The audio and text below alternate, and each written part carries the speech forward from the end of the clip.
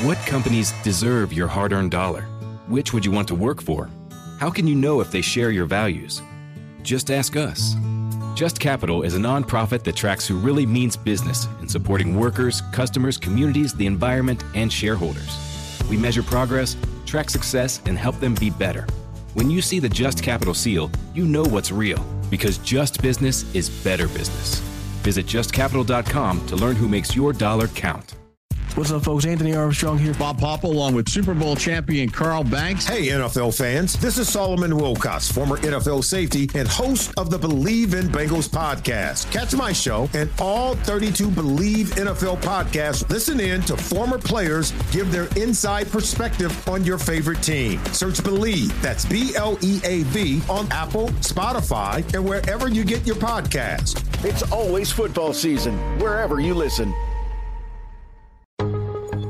Are you ready for hard-hitting observations? Reality remains reality, no matter how hard you try to ignore it. The Ben Shapiro Show brings you all the news you need to know in America today. Again, I'm all here for the pop culture, people dating each other for the press. Ben breaks down the culture and never gives an inch. Every so often, and by every so often I mean literally every 27 seconds so the producer gets fired. The Ben Shapiro Show on YouTube or wherever you listen. And it is a good morning for us, Christina. Not so much for Alex Murdaugh. No, not at all. Found guilty. Seemed like he was guilty. Didn't it seem like he was guilty to you? Did you? Yeah. I mean, did anybody think he was innocent? Okay, so he gave off the guilty vibes, which I know doesn't work in a court of law, but you just kind of got the EBGBs watching him on TV. And that alone is enough for me to say, you cannot babysit my kids. No, thank you. Yeah, really. The thing about this, because I think I told you once that I'd seen this Dateline about a year ago that was kind of following this. And if you see everything this guy did, I'm watching this trial. I'm thinking, I hope they convict him because he deserves to be in jail the rest of his life, even if he didn't do this. Just all the other stuff he did. You know, this guy was, he was a drug addict on opioids, and he just got crazy, I think. But he did a lot. He did a lot of bad things to a lot of people. There's stuff that he might have done that we will maybe never know, so, but he certainly defrauded people, stole money, ruined people's lives. And I believe he murdered his wife and his son. But even if he didn't, I think he deserves to be in prison the rest of his life anyway. So either convict him of this or something else, put him away. He was sentenced to 2 consecutive life sentences for the murder of his wife and son. The judge in court today said, this has been perhaps one of the most troubling cases, not just for me as a judge, for the state, for the defense team, but for all the citizens of this community. He added, a person whose grandfather's portrait hangs at the back of the courthouse that I had to have ordered removed. Yeah, like I say, this family was very well respected. We've talked about that before. They had a legal firm. They were what they called the solicitor, which is like the district attorney. So they had both sides of the law. They defended people. They prosecuted people. They had a big law firm, very well respected for generations. That's what his grandfather's picture in the courthouse. So, and he used all that for bad purposes. We talked about his house cleaner died, and he went to the Sons and said, hey, why don't you sue my insurance company? Yeah, and I won't protest, and you'll get the money. And they never got the money because he took it. He stole it. Yeah, and then they had to settle with them. That's another lawsuit he had going that he was going to have to somehow resolve. He was just about ready to go to court for his son's lawsuit, who had been driving that boat drunk and killed the girlfriend.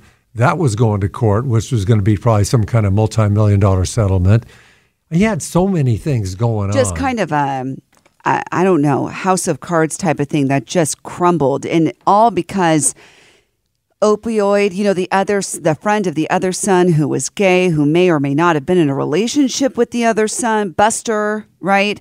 And then his mysteriously mysterious hit and run death.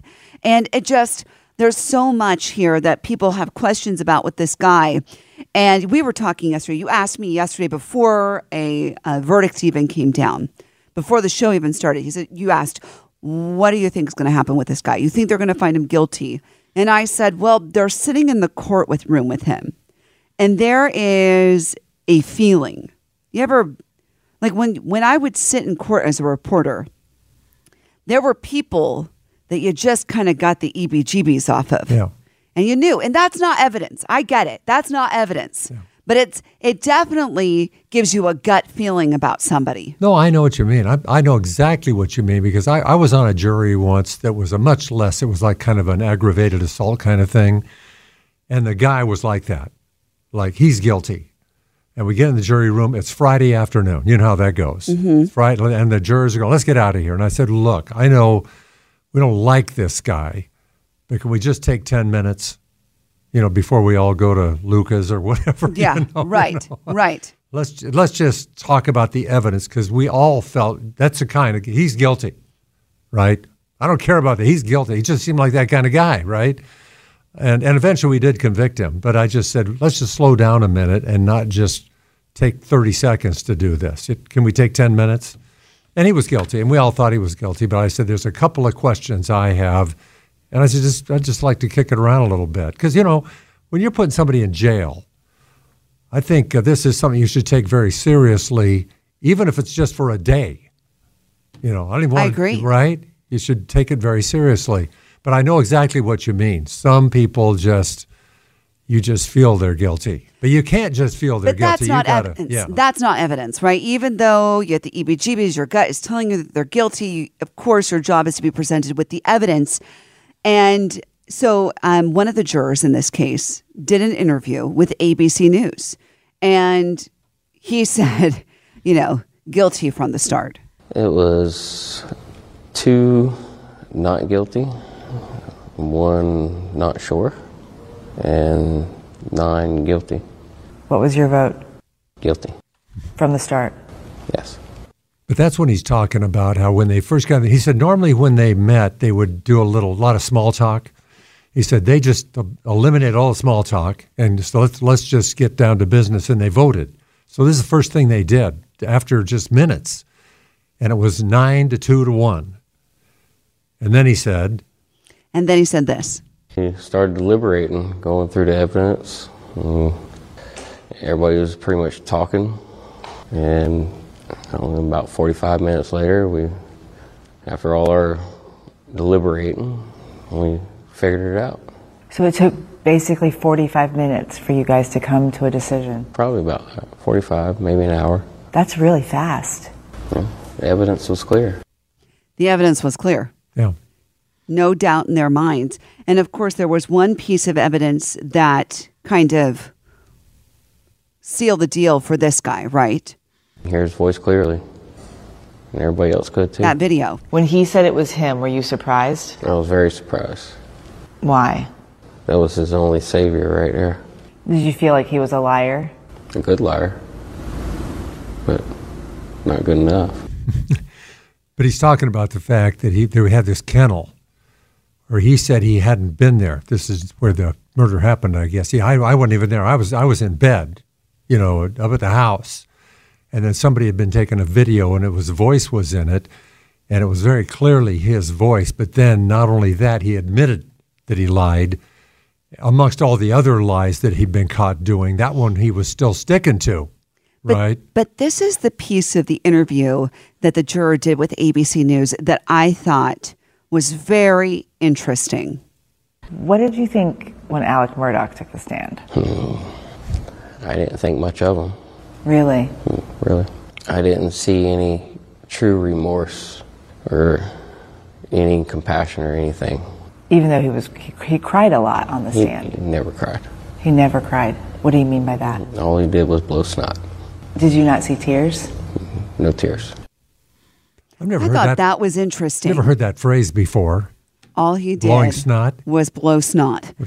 I guess I know what that means. I know what it means. He was wiping his nose. It was an act. Yeah. What he's saying is it was an act. And he never shed a tear. He pretended to cry. What's amazing to me is that, like I said, I didn't watch this, when it was on all day. We were on the air that day talking about it a little bit. Like I say, the court proceedings are real slow. I prefer to watch the wrap-ups afterwards. And watching some of the wrap-ups after he testified, I was kind of surprised at how many people gave him good marks for his testimony and thought that, they said, he's clearly trying to reach one juror, just one juror who will find some element of doubt here and not convict him. And then you listen to this guy who just didn't go for it at all, but the experts thought that he did a great job. Now, not all of them. Yeah, and to me, that's the difference. The experts weren't sitting in that courtroom throughout the trial, right? The experts weren't sitting in that juror box watching him as other testimony is taking place too. That's the thing, is it's not just when you take the stand. I do believe that if you are innocent, you should take the stand in your defense. So I think for Alex Murdaugh, it was a smart move to take the stand, because had he not, it would have been 15 minutes deliberation and it would have been done. So that's just my 2 cents on it. Well, a lot of people agree with you, because I've heard some of the experts say that why did he take the stand? It clearly didn't work. And they pretty much all agreed on this. He had no choice, because if he hadn't taken the stand, he was guilty. He had to get up there and convince them that he wasn't. And he didn't, because like that juror said, he just didn't come across. And he said, they voted 9-2 to 1, and it took 45 minutes to convince the 2 and the 1 that he was guilty, because they didn't have that much resistance. They just voted that way to begin with. He said when they went over the evidence for 45 minutes, everybody clearly saw the light and he was guilty. Well, but there's also the aspect of when he wasn't on the stand and other people were testifying. I've seen the jury watch the defendant while someone else is on the stand to see how they react to things. And so, the experts aren't in that room taking all of that in. The TV cameras don't show all of that either. So there's, so TV gives you the best view of what they want to show you, but you don't get the whole picture of things. Yeah. And so I think for this juror too, it probably was, he didn't cry when her sister was on the stand. These are, there's other things that he didn't do. By the time he got on the stand, it took the prosecution a month to present its case. So Alex Murdaugh sat in his chair all day, every day for a month. And that jury watched him for a month before he ever took the stand. This juror wasn't impressed with him when he took the stand, because why? He wasn't impressed with him when he wasn't on the stand.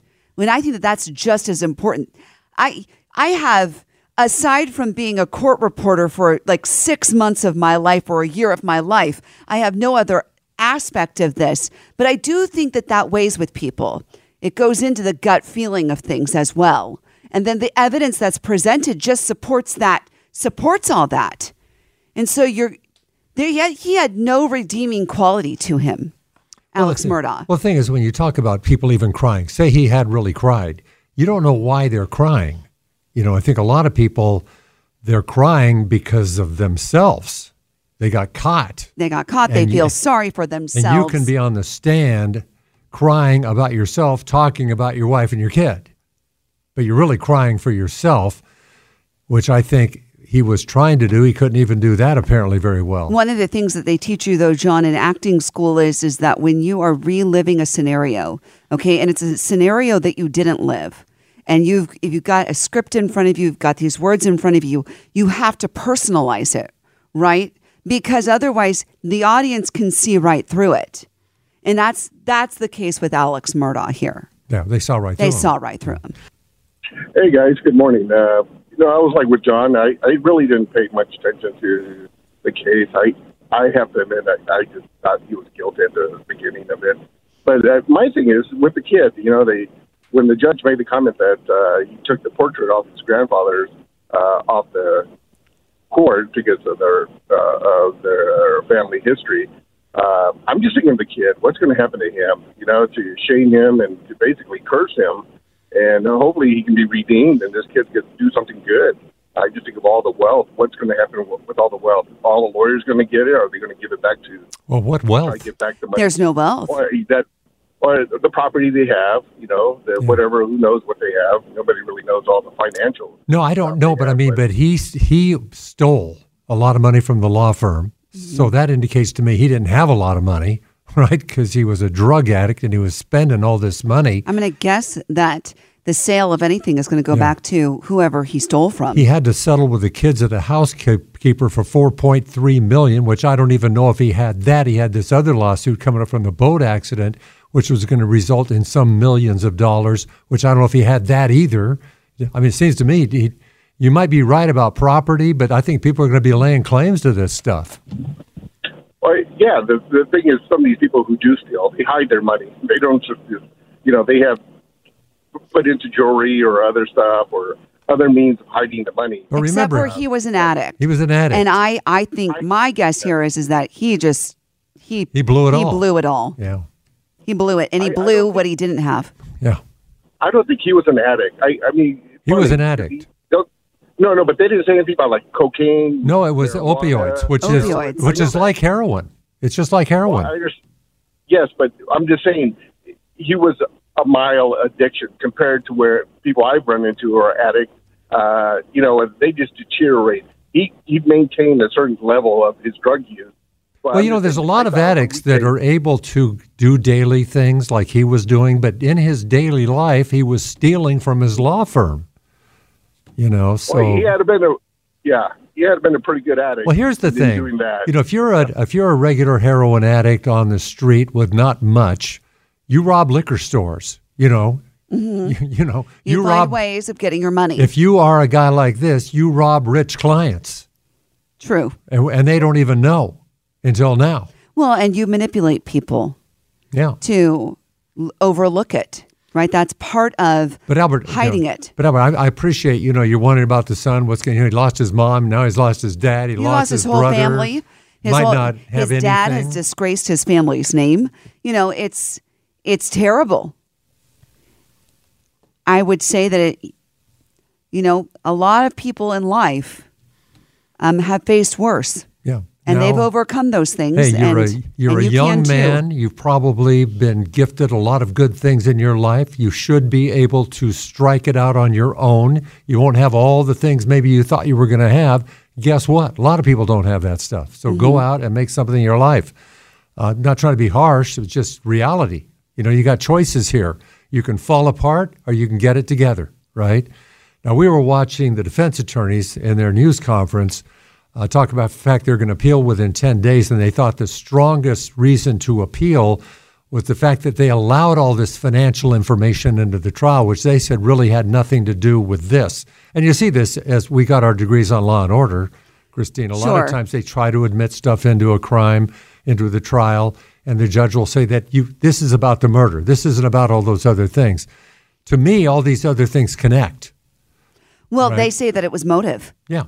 Well, I mean, so you had to look at his whole life to see what was going on here. If it was part of motive, then it should be admitted. And I guess that brings up for me too is I still question what the motive was, but they seem to think that it had to do with the fact that he had been kicked out of the law firm, he was stealing money, that did his wife not know the son's upcoming trial. All of this stuff that was kind of coming to fruition that he had been trying to hide because of his addiction, it's all intertwined together for me. Well, that's the thing. They found this embezzlement at the law firm, and it was the next day the murders happened. Seems coincidence? A lot of people don't believe in coincidences. Seems to me all that stuff ties in. All these things that were going on.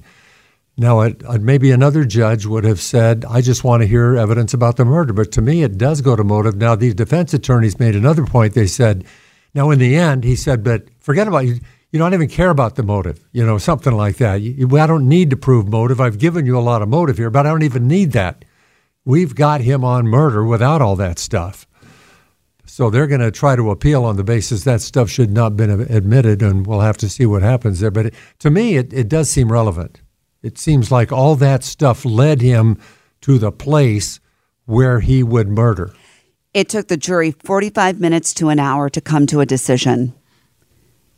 They seem to think that all evidence pointed towards guilty, they said. Now, at least the one juror said. Yeah. Like I said, I didn't watch this real close, but I've seen the date lines. I saw enough.